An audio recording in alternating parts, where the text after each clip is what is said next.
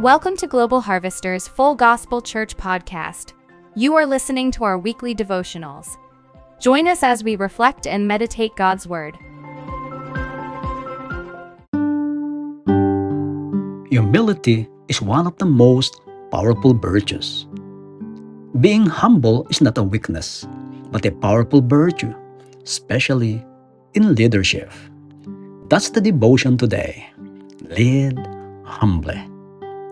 Scripture said in John 13:5, after that, he poured water into a basin and began to wash his disciples' feet, drying them with a towel that was wrapped around him.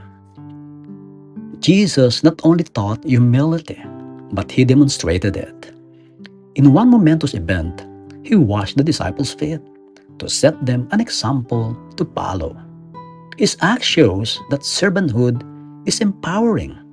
So in turn, the disciples must show humility toward one another by serving one another as their master teacher did. Servanthood in the Christian community is the norm for leadership and is effective in all aspects of life, even in the home and marketplace. When you have it, people will know it. You're happy to serve, from praying for the needs of others to helping them meet those needs. True servanthood does not seek self-glory, but God's glory. As a result, you don't mind if you are recognized or not, applauded or not, but are satisfied to reflect the one you follow. Lead humbly. Understand God is the God of promotion.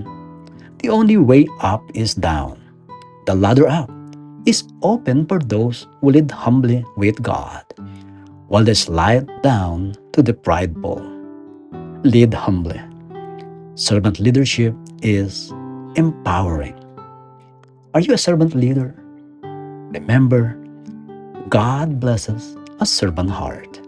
May the Lord's humility be upon you as you serve today. Amen.